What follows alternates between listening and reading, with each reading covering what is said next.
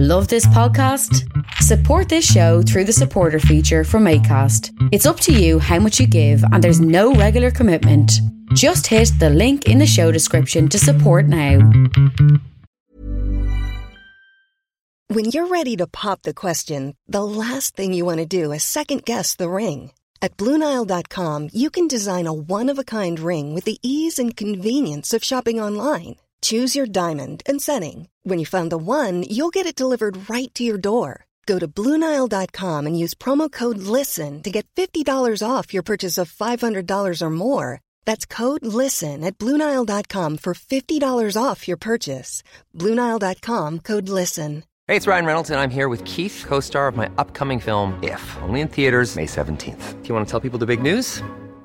All right, I'll do it. Sign up now and you'll get unlimited for $15 a month and 6 months of Paramount Plus Essential Plan on us. MintMobile.com/switch. Upfront payment of $45 equivalent to $15 per month. Unlimited over 40 gigabytes per month. Face lower speeds. Videos at 480p. Active Mint customers by 531.24 get 6 months of Paramount Plus Essential Plan. Auto renews after 6 months. Offer ends May 31st, 2024. Separate Paramount Plus registration required. Terms and conditions apply if rated PG. The Bookshelf is pleased to welcome Canadian author Mary Swan to town for a reading to coincide with the release of her forthcoming book, My Ghost. One programming note, the date has been changed to September 10th at 7:30 p.m. in the E-Bar.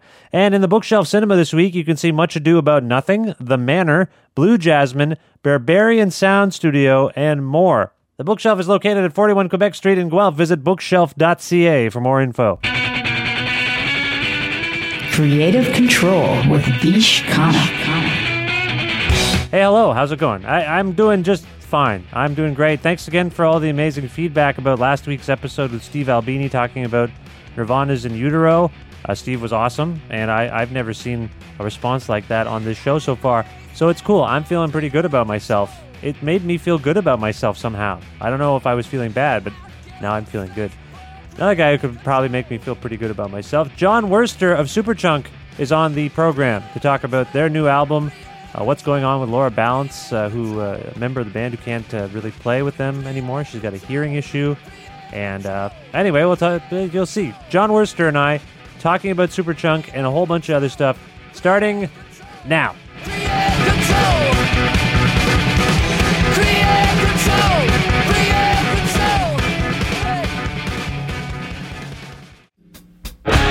The dancers need a dance floor. The swingers got to swing. Fashionable people doing questionable things. For close to 20 years now, Joel Plaskett has been writing music that's smart enough to keep you listening to songs with meaning waiting to be discovered, while also rocking you into enough of a frenzy, you just want to make a little noise. Halifax's favorite son returns to Guelph after a triumphant headlining set at the 2012 Hillside Festival. And he's coming back with his awesome band. Yes, the Joel Plaskett Emergency play the River Run Center on Friday, September 13th as part of the 25th annual Eden Mills Writers Festival. They'll be joined by the fantabulous Jim Guthrie and also Bedini Band, whose Dave Bedini will be doing a reading from his new book, Keon and Me, My Search for the Lost Soul of the Leafs. For tickets and more info about this accessible all-ages concert, please visit the River Run Center box office, riverrun.ca, and EdenMillsWritersFestival.ca. One more time. I don't want to hang around in someone else's scene. Fashionable people doing questionable things.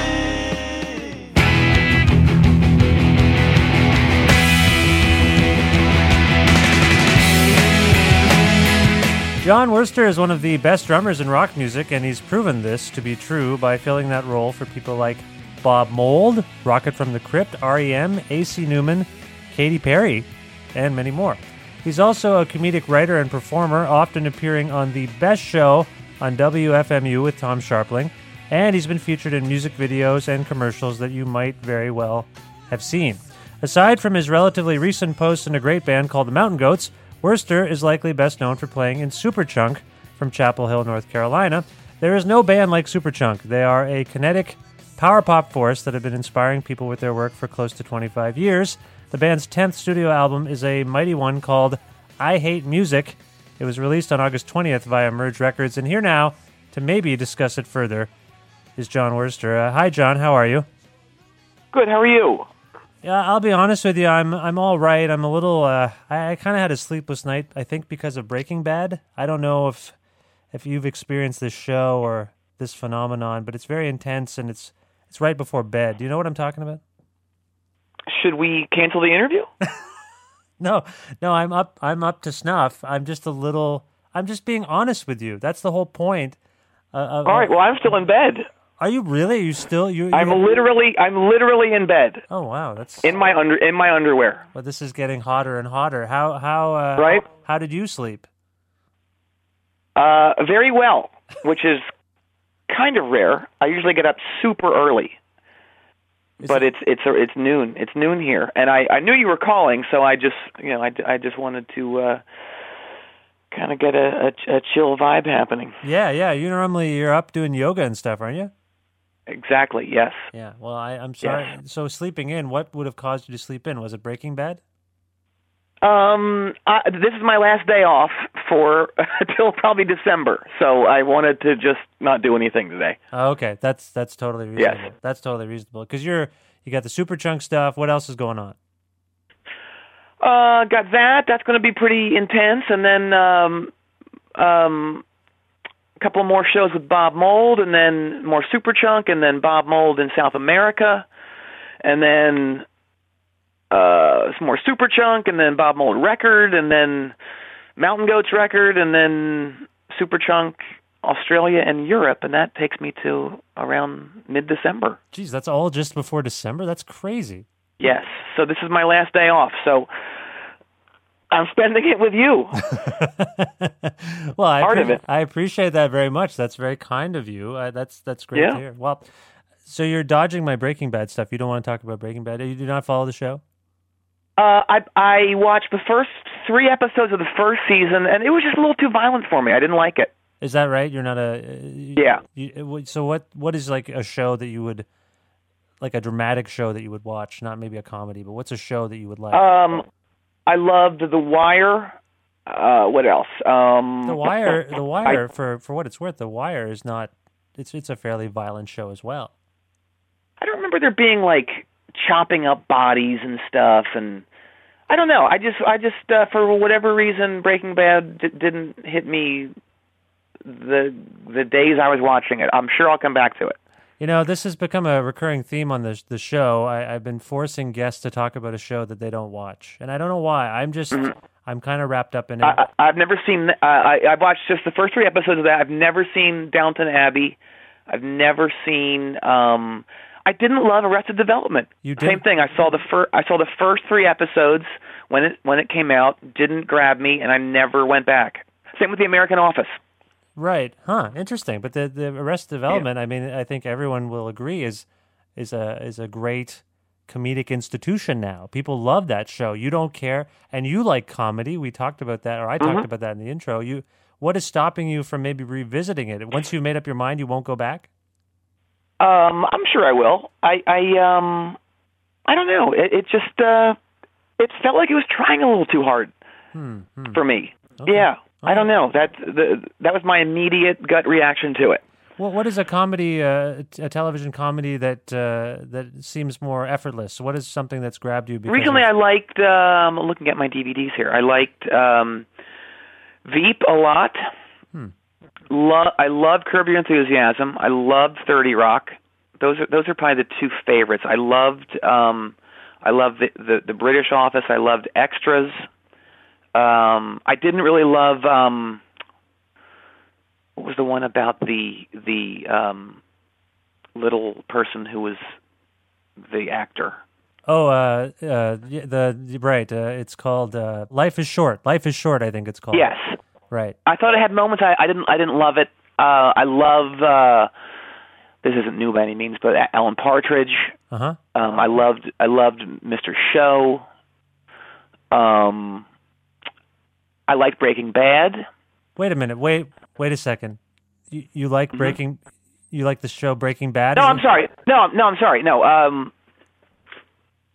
Eastbound and Down. Okay. Why? I always think Breaking Bad is a baseball reference. I really do. Oh, interesting. Because like What? Wait like how a pitch breaks. Oh, okay. But then, Yeah. Oh, and then you got it confused with a show that is actually about baseball, Eastbound and Down. Yes, I see. exactly. Okay, I thought. All right, that's fair. What about like the Larry Sanders Show? Did you like the Larry Sanders Show? Loved it. I love that. That's my favorite show of all time. I think my favorite like comedy show. I like Curb, obviously, and some of the other things you mentioned. But I Larry Sanders Show to me is still. I don't think anything's really touched it. No, it's great. Yeah. Hank.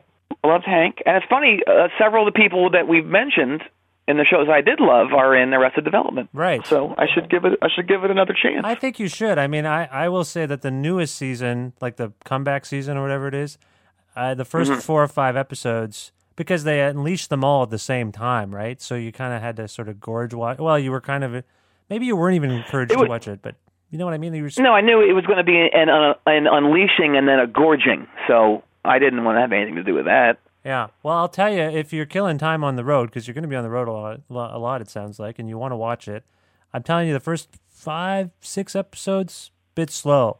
But there's a stride it hits eventually, and it becomes genius. I actually really ended up loving the most recent season.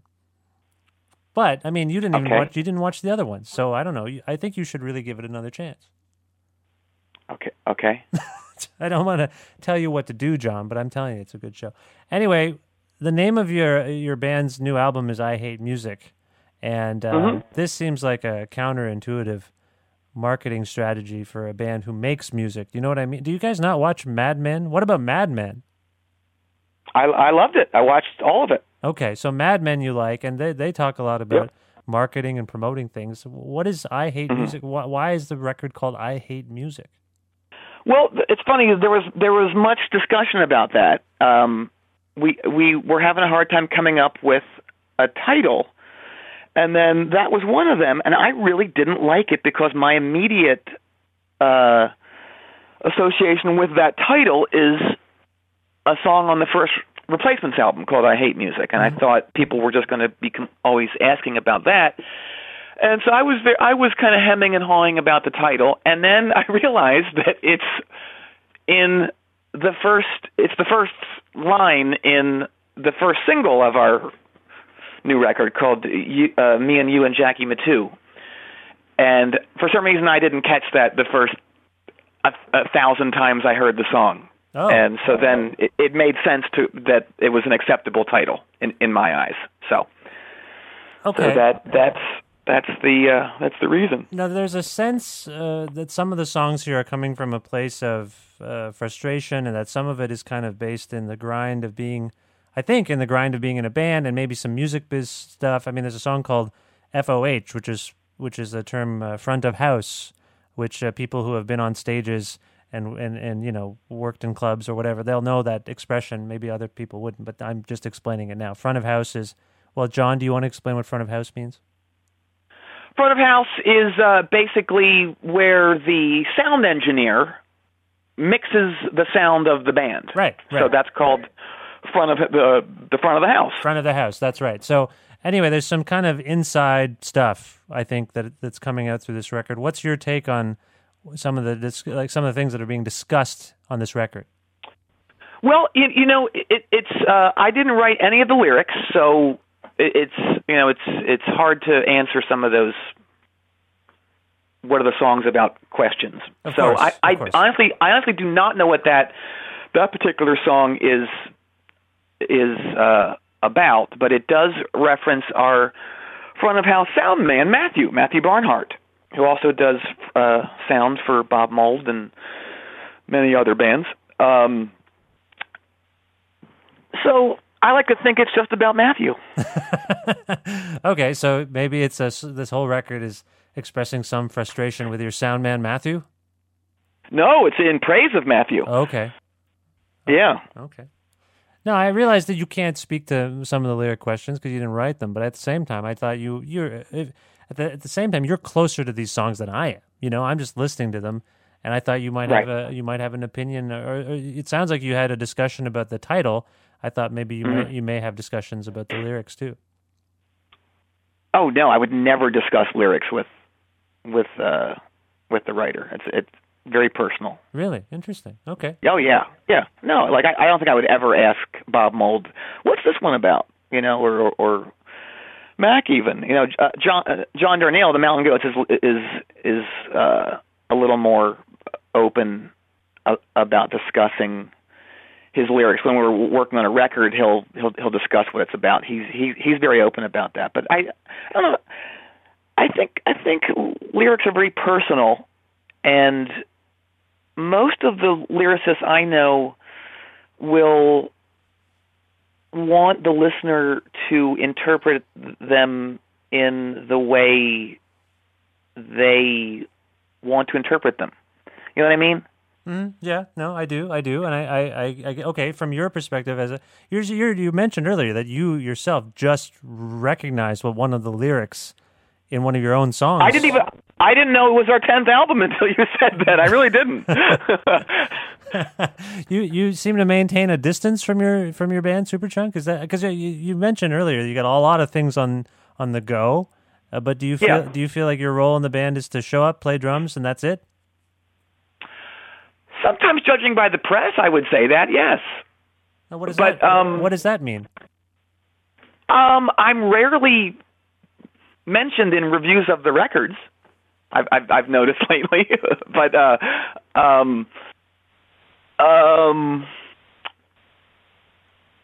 because I'm doing other things all the time, it isn't something I really am involved in the super nuts and bolts with Superchunk. You know what I mean? Mm-hmm. So I'll usually come in and we'll record, and then we'll approve mixes and do all that stuff and take pictures, but we're not really together all that much, which actually helps a band stay alive, I think. Yeah. But your role in the band has probably evolved, right? I mean, at some point, this band was, I assume, just based on how busy you guys were when you were really going, this was probably your focal concern, like your main concern. Oh, yeah. And then at some point, as things slowed down, you started doing other stuff, and then that became a priority, and then Superchunk became less of a priority, right? I mean, that's it. Yeah, I think it's that.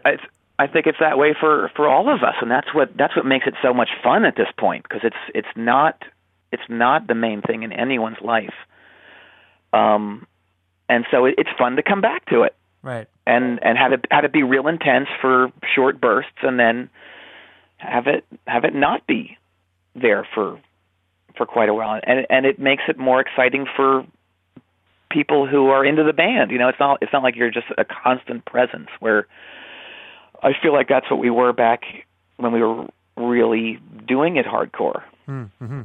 Right. And so this you lead a more dynamic life, and as does the band. Yeah. Well, I know we've already said, like, you can't speak to some of the lyrical content, but there's actually some Canadian content with the song, which has a new video, me and you and Jackie Matu. Do you know about this? Mm-hmm. Jackie Matu let me explain this to you and maybe anyone else who doesn't know. Jackie Matu is a Jamaican reggae artist, and he actually lived in Toronto for most of his life. Oh, I didn't know that. Yeah, he lived in Toronto for most of his life until his death in, I believe it was 1990. And he actually co-wrote the song Armageddon Time, which was made famous by The Clash. Oh! Yeah. Yes, I didn't know that either. See, these are things... One of the reasons I wanted to call you was to drop knowledge on you. I like it. Yeah. I like to learn. I want to learn. So at any point... We've already established that the title of the album comes from this song. It's in the first line of this song, Me and You and Jackie Matu. My understanding is that the song itself is kind of about bonding over records. Do you have any insight? You do have insight there. That's what it sounds like to me, yes. Oh, okay, all right. But do you have any insight as to why Jackie Matu may have struck Mac as someone to sing about and actually include in the title of a song? I really don't. I honestly don't. Yeah, I don't.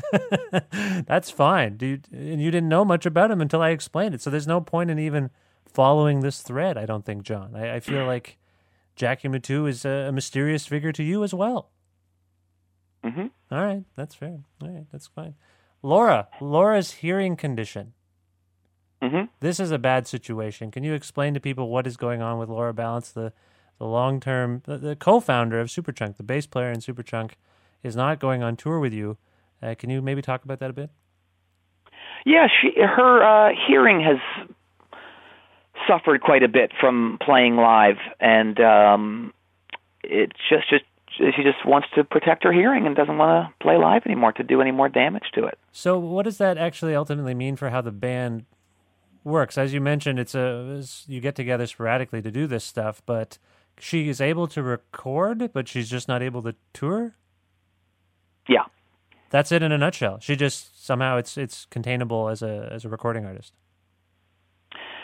Yeah, and she co-runs Merge, which is probably more than a full-time job at this point. So I'm sure it leaves her a lot more time to do that. And Jason Narducci, who I played with the Robert Pollard band back in the mid 2000s, and I currently play with in the Bob Mould band, is going to play bass live. Oh, and have you guys not played a show yet? We played one show in Calgary maybe a month and a half ago, and then we're going to play. We're going to start this week playing shows.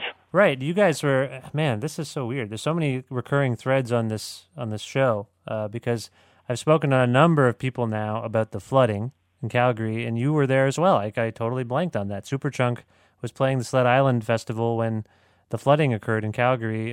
What was your experience like? Did you experience the flooding, or were you out of town by then? Our show was initially supposed to be at some small club, and then we sound checked, and then maybe a couple hours later, we got word that the club was probably going to be flooded. So we were moving the show to a Calgary Flames themed sports bar. So we did that and played the show that night while the flooding was starting, and played the show, and then we had to get up super early the next day to fly home. Power was out all downtown. There wasn't a lot of flooding that I could see, actually, downtown.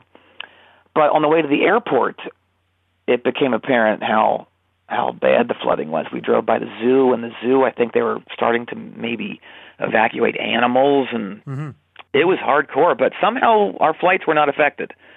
But it was crazy that I'd never seen water that high in a massive river. Right. I've seen big creeks that were flooding, but never anything that huge. Yeah, that's got to be completely unnerving. Have you ever, in Superchunk, faced sort of weather conflicts before? Has it ever been a factor in your tours or your shows?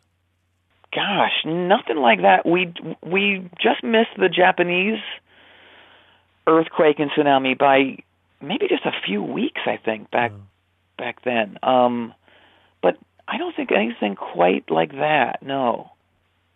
That's well, you're lucky, man. It's really had a tremendous. I mean, obviously, it shut down this music festival. The whole city is still recovering, and yeah, it's pretty crazy. I'm glad you guys are okay, and I mean, for what it's worth, you got to play your show, and so that's good. So you played that. That's your first time playing live with Jason. So that's kind of that's kind of interesting. What is the dynamic in the band like without Laura and with Jason?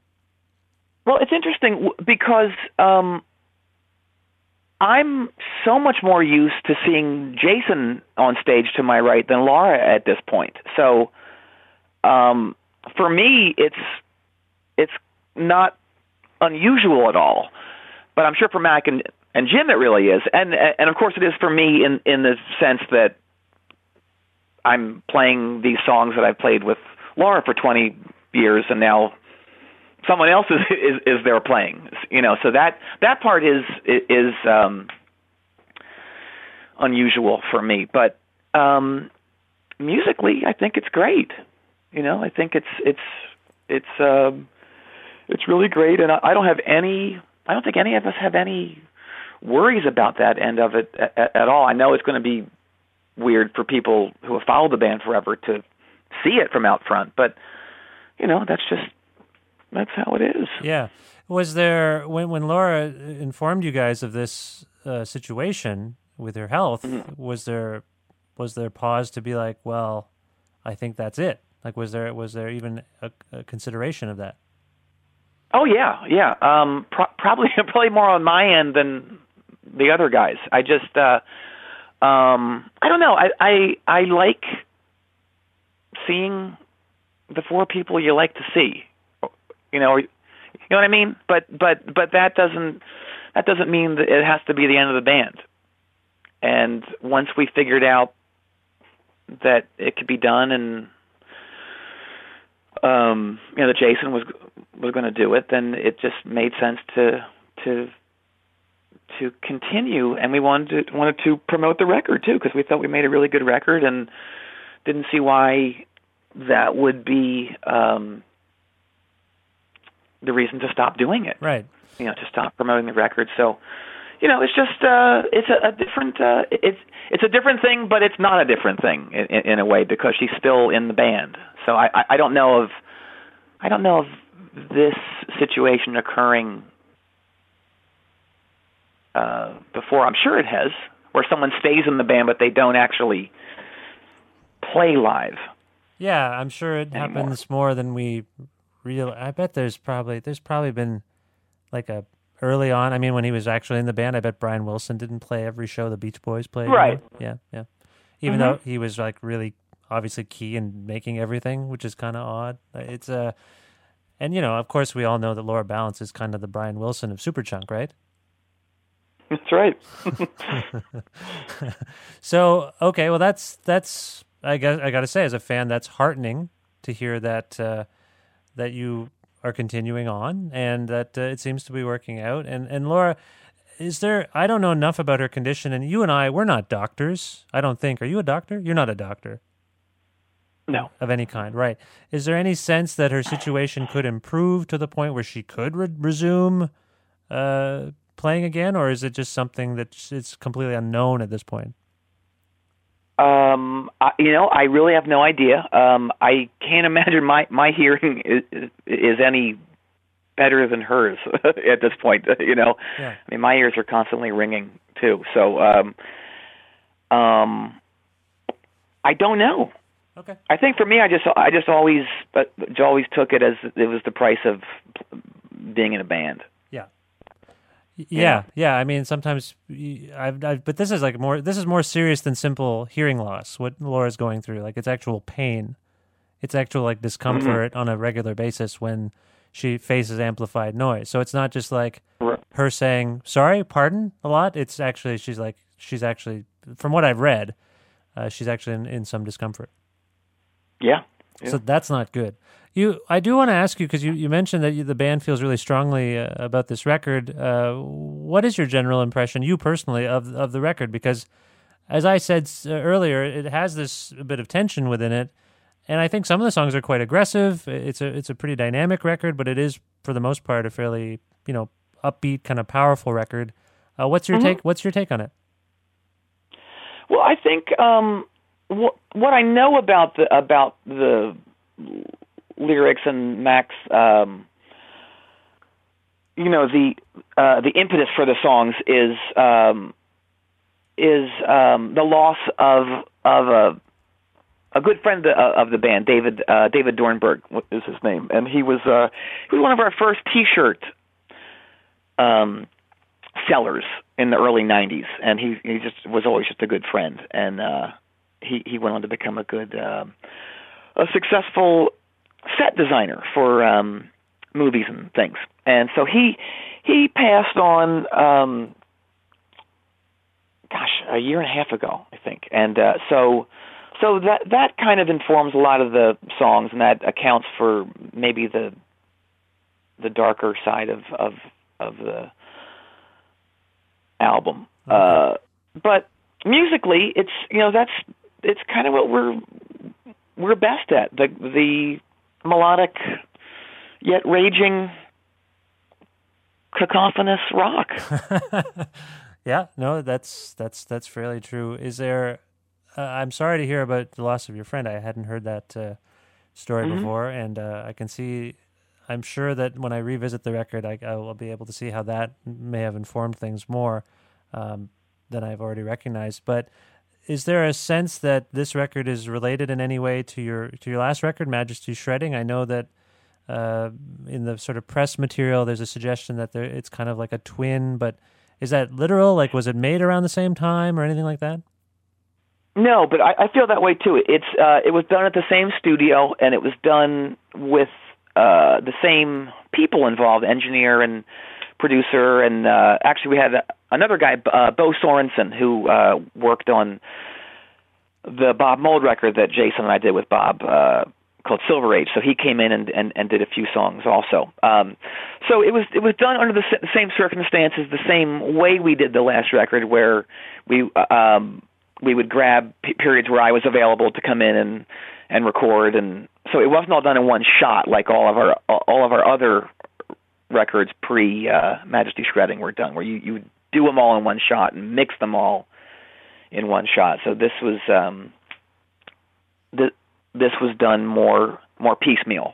Okay. Yeah, and I think sonically and performance wise, these last two are our best records. Just because we had more time to do them, and we had a guy, Scott Salter, who produced all of Majesty Shredding and most of the new one. He would ride us a little more than previous producers in getting the best takes we could do, and I think that shows. Many of us have those stubborn pounds that seem impossible to lose, no matter how good we eat or how hard we work out. My solution is PlushCare. PlushCare is a leading telehealth provider with doctors who are there for you day and night to partner with you in your weight loss journey. They can prescribe FDA-approved weight loss medications like Wegovy and Zepbound for those who qualify. Plus, they accept most insurance plans. To get started, visit plushcare.com/weightloss. That's plushcare.com/weightloss. Hey, it's Ryan Reynolds, and I'm here with Keith, co-star of my upcoming film, If, only in theaters May 17th. Do you want to tell people the big news? All right, I'll do it. Sign up now and you'll get unlimited for $15 a month and 6 months of Paramount Plus Essential Plan on us. MintMobile.com/switch. Upfront payment of $45 equivalent to $15 per month. Unlimited over 40 gigabytes per month. Face lower speeds. Videos at 480p. Active Mint customers by 531.24 get 6 months of Paramount Plus Essential Plan. Auto renews after 6 months. Offer ends May 31st, 2024. Separate Paramount Plus registration required. Terms and conditions apply if rated PG. So you basically were put to, okay, that's interesting. In previous outings, it was kind of sort of like, yeah, that was fine. And this one, you had someone kind of cracking the whip. Yeah, which I kind of always hoped we would have, but we just never did, just because back in all throughout those first eight records, I guess, you didn't have any money, so you were just trying to do them as fast as you could, and it was always just a race to get them done. And there's a record in particular, Come Pick Me Up, which I think is one of our best records in terms of songs that just got lost in the race to get it done. Huh. I would love to hear a remix of that record, but but now we were able to spend more time on the records and get better performances, and I think that leads to a much better record. So when you say that Majesty Shredding and I Hate Music are the band's two best albums, you're not just talking that way because they're the most recent. You're saying that throughout the discography, like if you look back on the entire discography that you've been involved with in particular, mm-hmm. these two stick out as your favorite records? My favorites as whole albums. There are songs on all the other records that I think are just as good as what's on this record, but I think these last two hang together best as full albums. Okay. But those other records, Foolish and On the Mouth and Indoor Living, and they all have great moments, I think, and they all have their own thing going on. Yeah, no, I mean those are. I mean, I think just because of the fact that time has passed, they, to people like me, are classic records, and we're just only starting to live with the most recent stuff. So I feel like sometimes you discount the most recent stuff in a way because, Right. I don't know, that's just the way people are with bands they love. Right.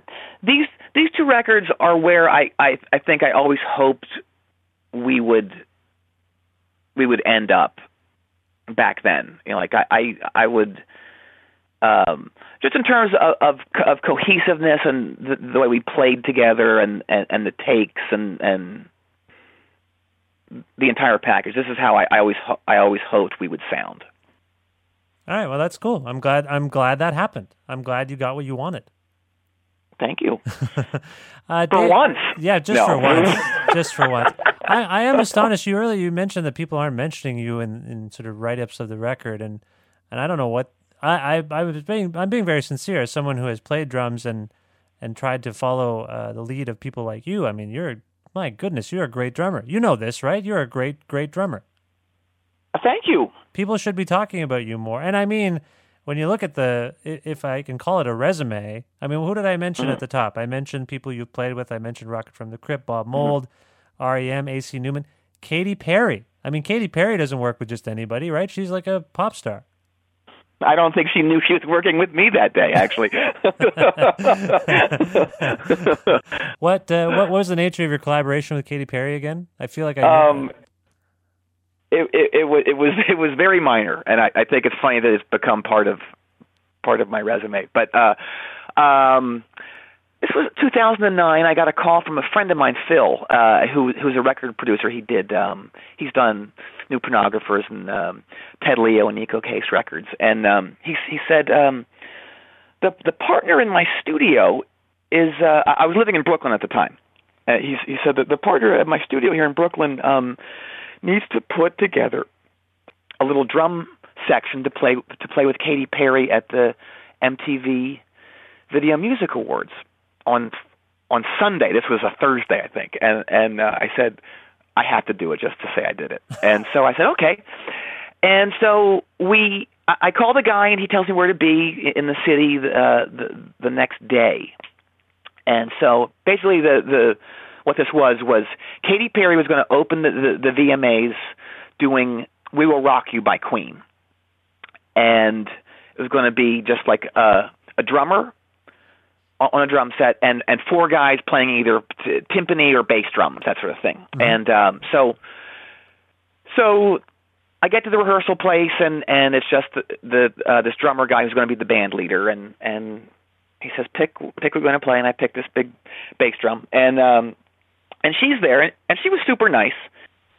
And she goes, "You look familiar." And I said, "I've been around."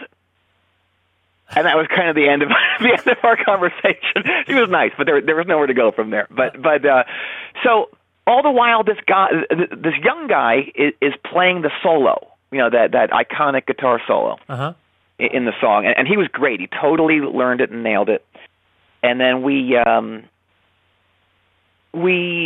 rehearsed the next day at Radio City, and all the while there are these rumblings that they're trying to get a named guitar player to play the solo, whether it be Slash or Dave Navarro or whoever, and then by the end of the day, it's arrived upon that Joe Perry is going to do it from Aerosmith. Okay.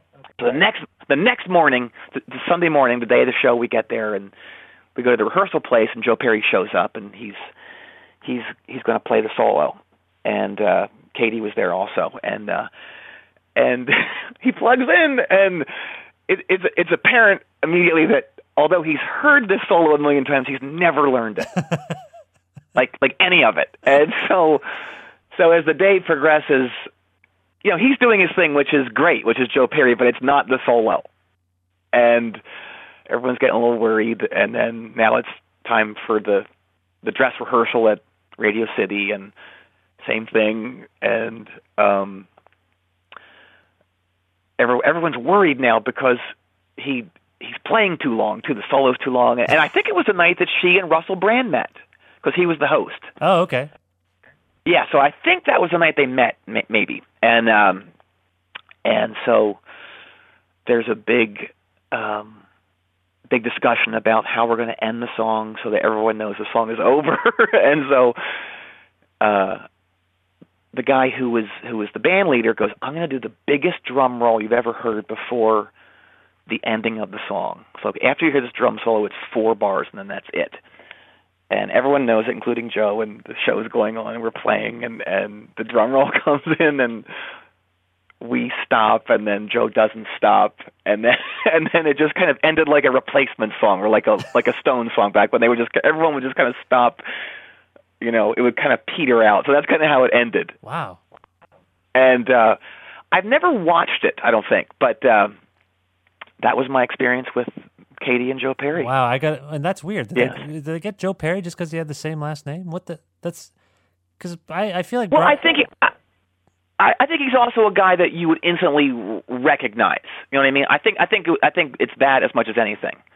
You know, like, oh, that's the guy from Aerosmith. Yeah, but doesn't Brian? I know this. You can't know this, but I guess he probably just wasn't available. Doesn't Brian May just normally show up? Like, I feel like Brian May played the VMAs with Lady Gaga, and it wasn't a Queen, or maybe it was a Queen song. Anyway, I don't know. They did give permission to use the samples of those stomps. Oh, okay. Yeah, and the claps. So they did sign off on that. So who knows? He might have. I mean, he has a whole other thing as a. He does something really interesting, Brian May. Like, he had a book out recently of he's I think a big authority on the very first kind of photography there ever was. Huh. Yeah, if you would look it up, I'm not sure what it is exactly, but it was these hand colored photographs from back at the dawn of photography that he's a scholar of, I believe. Yeah, like, I know I'm pretty sure he's got a PhD in something, and I know he's like an academic kind of dude, but I didn't know. That's interesting. Yeah, that's why he's not hanging out with Katy Perry and Russell Brand, I guess. That's kind of interesting. Is Joe Perry about the biggest sort of established rock star that you've now come into contact with or collaborated with in some way? What else? We did this thing a couple years ago in the Bob Mould Band. It was like a celebration of Bob's music at the Disney Music Hall in L.A. So it was a whole night of his stuff, and Jason and I were the backup band, the bass and drums for a rotating bunch of artists, among whom were Britt Daniel, Margaret Cho, and Dave Grohl played with us. He played, I guess, 5 or 6 songs.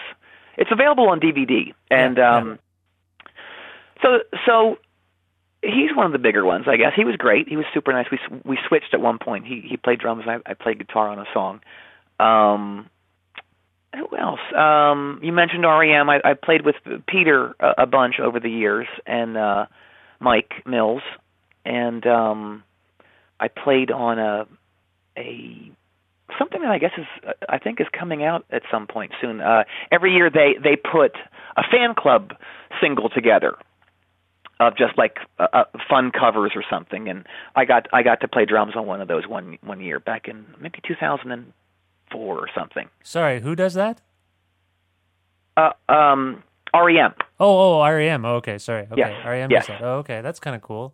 Yeah. It's funny. The Dave Grohl thing interests me just because I'm on a slight Nirvana kick. I recently spoke to Chris Novoselic and Steve Albini because there's the new In Utero set that's coming out. Steve was actually the most recent guest on the show, and we had a really nice talk. And yeah, I've never spoken to Dave, and I was hoping to speak to Dave about this. So I don't know if you can hook me up at all based on that one interaction you had with him, but I would love to speak with Dave Grohl about In Utero because I've talked to everybody else. It'd be great to talk to him just to get his insight.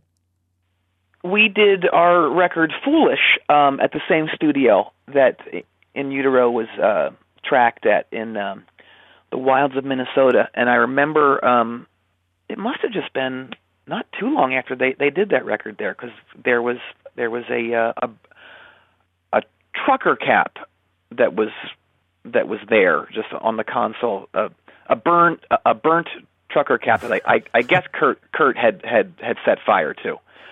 So that's my memory of In Utero. That's kind of cool. Yeah, one memory. That's the Pachyderm studio that Yes. it's got the Neve console that AC/DC's Back in Black was made on? That's correct, yes. And there was some fire. They were setting fire. Apparently, according to legend, they set fire to lots of different stuff. People's asses were set on fire during the recording of In Utero. And I think if you listen closely to the remasters, you can actually hear it. I don't doubt it. Speaking of great people, and I guess Nirvana, there's a sort of connection. David Yao of the Jesus Lizard was on this show recently, and we discussed the fact that his band, the Jesus Lizard, had a song called Mistletoe featured in an American Express commercial, which also included, it stars, these commercials star Carrie Brownstein of Sleater-Kinney and Portlandia. And another thing the commercials featured was you. That's correct. So what was the deal with that? How did you get, you play like a record store clerk or something? Yes. When you're as old as I am at this point, everything is connected to things that you wouldn't think you'd be connected to. The director of that spot was my brother's roommate in college, and his name is Stacy Wall, and he's a big shot commercial producer, director now. But back in the late 80s, he was my brother's roommate in college, and in 2000, he put me in a commercial for UPS playing drums with Charlie Daniels. Oh, wow. And Kyle Gass, of all people. Kyle Gass from Tenacious D played bass. And I don't know if it's online. It might be. If you would search Charlie Daniels UPS commercial, it might show up, but I don't think I've ever seen it. But so that was my connection to Stacy, the director. And then he just called one day or he emailed one day and just said, I'm doing this American Express commercial, and I'd love to have you be the record store clerk in it. So I think I had one day off between Bob and something and flew up there to New York, and we did it. And I've known her for years, and it's always fun to hang out with her. And we shot a lot of stuff. We shot a lot of like improv-y dialogue stuff that unfortunately didn't make it in the spot. But so that's that, yes. Okay, that's it in a nutshell. There seems to be this creative kinship between sort of, for lack of a better term, indie rock and comedy. And we've seen this. I've been monitoring the situation closely because I'm interested in kind of both realms, and I've been seeing them kind of come together. Why do you suppose these two things are working so well together, to the point where people like yourself and Carrie, I think your profiles are higher than they've ever been for your own work and as sort of comedic performers? So almost, in fact, I would venture to guess, on some level, and particularly in Carrie's case, this comedic persona of hers, or this comedic vocation, I guess, whatever you want to call it, is actually raising her profile's higher than it's ever been. Like, not counting Sleater-Kinney and Wild Flag. Oh, yeah. It's kind of remarkable. So why do you suppose this is happening? What is the connection between these two worlds? Well, to me, it goes back. It goes back to the early '90s or the mid '90s with Mr. Show, especially. That was the big. To me, that's the first connection of these two worlds. In that, I remember David Cross wearing Superchunk or Buffalo Tom shirts on episodes, and there was an episode where Bob Odenkirk says I'm having an affair with John Worcester in Human Resources, something like that. And then Lou Barlow is mentioned in a sketch, and Laura Balance is mentioned in a sketch. So that was the first connection I really remember. Huh. But music and comedy have mixed forever. There's a great Albert Brooks bit on one of his albums where he's talking about opening for Richie Havens and the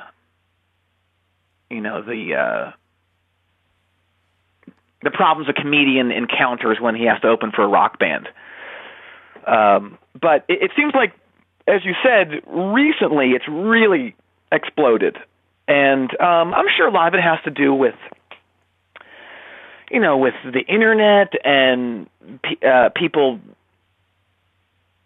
who are now directors who grew up on indie rock, and now they're doing videos for their favorite bands, and they have a comedic sensibility, and like Scott Jacobson, who did he did our video for the cat.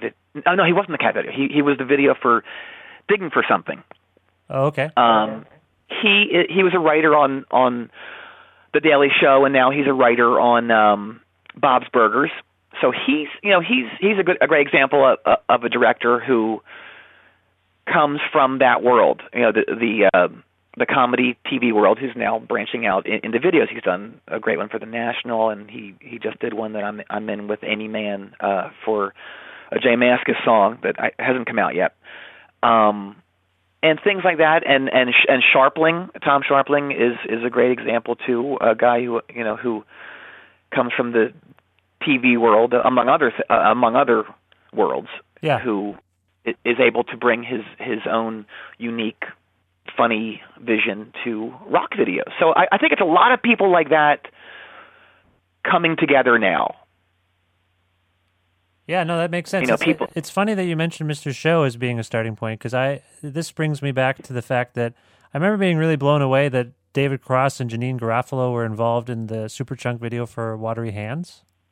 Mm-hmm. And that to me, it was like, what the hell is going on? Like, I love those two, and then I'd already loved your band. I shouldn't say that I love you, because that's awkward. Oh, that's okay.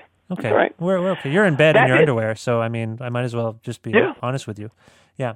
Yeah. Anyway, that video was directed by one of my oldest friends, Phil Morrison, who directed the video of Superchunk that just came out today, called the aforementioned Me and You and Jackie Matu. And he is a great example too, where he was he did most of those I'm a Mac, I'm a PC commercials. Oh, okay. Yeah, and but years ago he did the Watery Hands video, among other ones. I think he did Untied, and he did Driveway to Driveway along with Peyton Reed, mm-hmm. and the first part. Okay, so your band in particular, and I don't know if it's because of you and your connection to comedy, because on some level, I think of Superchunk as very clever and witty. I don't necessarily, I never really, I was going to say never thought of the band as funny per se until you kind of, broke out a bit more and started doing more stuff. But when I come to think of it, I mean, there is a lot of humor within Superchunk song titles and album titles and things like that. Well, it's funny. There are, I would say, almost every band on Earth is funny, like in their own worlds. Like, no band I've ever played with has not been funny. Like when it's just the 4 or 5 people together. Like Jay Farrar, who I've played with over the years. Yeah. From the outside, he would seem like this guy's probably not that funny, but he really is. Like once you get to know him, and once you just interact with him on a one-on-one driving in the van kind of situation. So I think everybody has that. They may not show it, but it's definitely there. Where I've played with whoever, like the New Pornographers, and they're all hilarious, and John and Peter and the Mountain Goats, and Bob Mould. Bob Mould from the outside you would not think is a funny guy, but he really is. So maybe I think it's what people choose to show. I think it's that more than anything. I think most people who are involved in a band or in music in some way are really funny. Yeah, but you're right. They probably present themselves as kind of serious, and it kind of disarms you when you discover that someone like Bob Mould, for example, might have a really great sense of humor. Yeah. Yeah. Yeah. No, it's cool. I can kind of see. I kind of have theories about why these worlds are not only colliding, but kind of, they're colliding and they're coming together, and people are, mingling. And I can see. I kind of know why that is, and I just wanted your insight on it. So thank you for answering that question. Yes, and the video that we did for Bob for a song called Star Machine is a great example. That was directed by John Glazer. Oh, nice. Who has that show Delocated, and that was one of those videos where it's like it's going to be directed by a great comedian, a truly funny genius, but it's for a Bob Mould song. How's that going to work? Because like we were talking about, he doesn't seem like he would be a super funny guy, but it all worked out. You know, he proved himself to be really funny in the video, Bob, and it just shows how those two worlds can come together and have great results. Yeah, I mean, I've interviewed Bob. I read his memoir has moments of humor. I mean, it's mostly a fairly, I'd say it's mostly a fairly serious memoir. Oh, yes. But no, I can totally see that. So yeah, no, I don't think I've seen the video you're referring to, so I'll check that out. So we kind of discussed earlier all the crazy plans you have until December, so I don't need to really ask you what's new per se, but I mean, on some level, is there beyond that? Is there news? Is there something you're working on in the realm of music or comedy that we should know about before I let you go? Just a lot of music stuff, and trying to do the best show whenever I can, and Tom and I are always hoping to do a live version of the best show. It's just trying to figure out when we can do it and how to do it. Yeah. So those are the big ones. I've been helping out on a Adult Swim show called Your Pretty Face is Going to Hell, which I think 6 or so episodes have already aired, and they're going to do a bunch more. So that's another thing. Okay. All right. Yeah. What about is it too late? Have you decided that it may not be worth doing like a podcast of your own, John? Don't you think there are enough podcasts out there? Well, already? I was gonna. Mine is relatively new, and I wrestle with that myself. There's a joke on Inside Amy Schumer. Have you seen that show? I know of her work. I've never seen the actual show, though. There's a joke. There's a joke in the episode where she's basically, as a character. Well, actually, I think she's sort of playing a version of herself, and she's basically wronged her employees, and to make up for it, one of them keeps bugging her to be on his podcast, and at some point, it comes to pass that she has to finally like make sort of a gesture to apologize for all her behavior, and she's like. And someone says, "Will you just be on all of our podcasts?" And she's like, "Oh, how many of you have a podcast?" And every hand in the room that's great shoots up. So I kind of, yeah, it's a highly populated world, but it seems to still be like, I don't know. It's fun. I'm enjoying it. It's kind of fun to have this outlet. And you're a great guest. I just think that you might have a good time doing a podcast. Maybe, yeah. We'll see. All right. Well, check it out. I gotta get one of those $100 mics and GarageBand though. Yeah, I'm not even using either of those things. But yeah, I'm sure you can get that stuff. That's not going to be an issue. I want to let people know that Superchunk have a great new record out. It's their 10th studio album, which is news to John Worster, as a matter of fact. That's right. It's called I Hate Music. It's out on Merge Records, and it's out now. And you can learn more about it at mergerecords.com. The band is going on tour forever. I think there are no Canadian dates, John, which is troubling. There will be. Don't worry. There will be. Everyone needs to stop complaining. Yes. Do you find Canadians complain too much about your lack of attendance in Canada? It does seem like I feel like the last time you were here, you were opening for Broken Social Scene. Oh no, you were here in Calgary. What am I talking about? You were just in Calgary, so that's true. Forget what I said. You're in Toronto. Is that right? I'm in like Guelph. I'm just outside of Toronto. Yeah. Okay. Yeah. I'm sure we'll get there. But I was just there recently with Bob Mould, and I feel like I was there with someone else. Maybe not. I don't know. Yeah. But I'm sure we'll get there. Okay. All right. That's all I need to hear. I don't mean to pressure you. Hold your horses. All right. Well, that's good. John, if we were to go to a song by Superchunk right now, what song would we go to? What would you like to hear from the new record? I love this short, peppy number that we have been talking about all day long. Me and You and Jackie Matu. Okay, let's hear that. I think it's 2 minutes long. It's 2 minutes long. Yeah, it's nice. It's a nice length. And also, I should let people know. Also, you're on the Twitter. I am. Yes. John Worster. That's it. At Dr. Fart Machine. No, it's not. It's not. It is at John Worster. At John Worster, so people can follow you on Twitter. All right, this is Me and You and Jackie Matu by Superchunk. John Worster, thank you so much for being on the show. Thank you, Vish.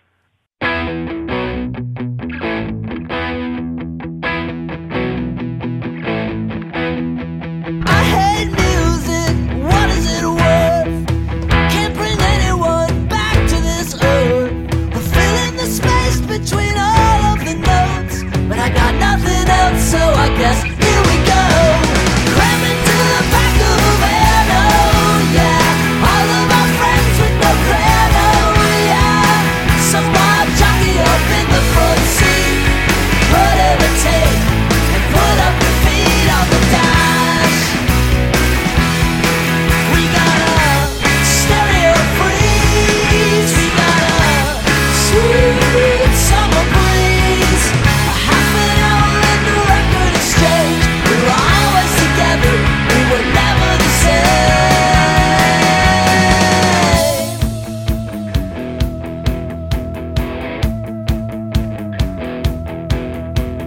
Me and you and Jackie Matu. Me and you and Jackie Matu. Me and you and Jackie Matu.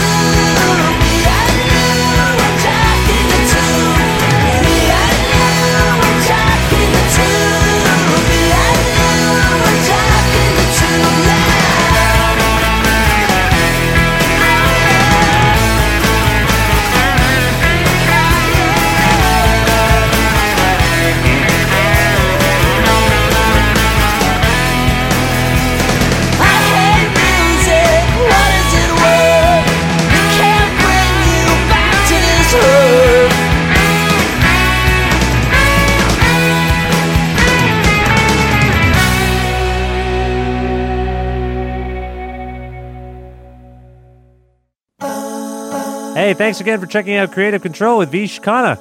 You can email me about the show at creativecontrol933@gmail.com.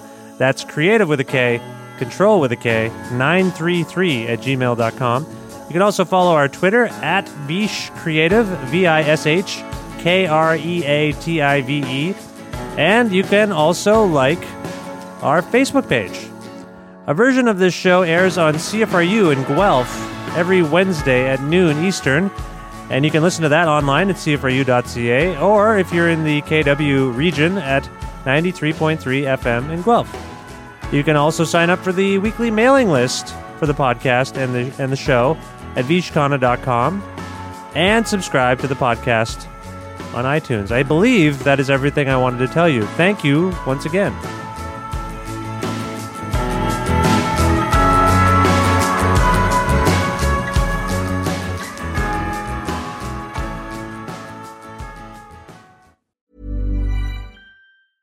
Hey, it's Paige DeSorbo from Giggly Squad. High quality fashion without the price tag. Say hello to Quince. I'm snagging high-end essentials like cozy cashmere sweaters, sleek leather jackets, fine jewelry, and so much more. With Quince being 50 to 80% less than similar brands. And they partner with factories that prioritize safe, ethical, and responsible manufacturing. I love that. Luxury quality within reach. Go to quince.com/style to get free shipping and 365-day returns on your next order. Quince.com/style. Imagine the softest sheets you've ever felt. Now imagine them getting even softer over time. That's what you'll feel with Boll & Branch's organic cotton sheets. In a recent customer survey, 96% replied that Boll & Branch sheets get softer with every wash. Start getting your best night's sleep in these sheets that get softer and softer for years to come. Try their sheets with a 30-night guarantee. Plus, get 15% off your first order at bollandbranch.com. Code BUTTERY. Exclusions apply. See site for details.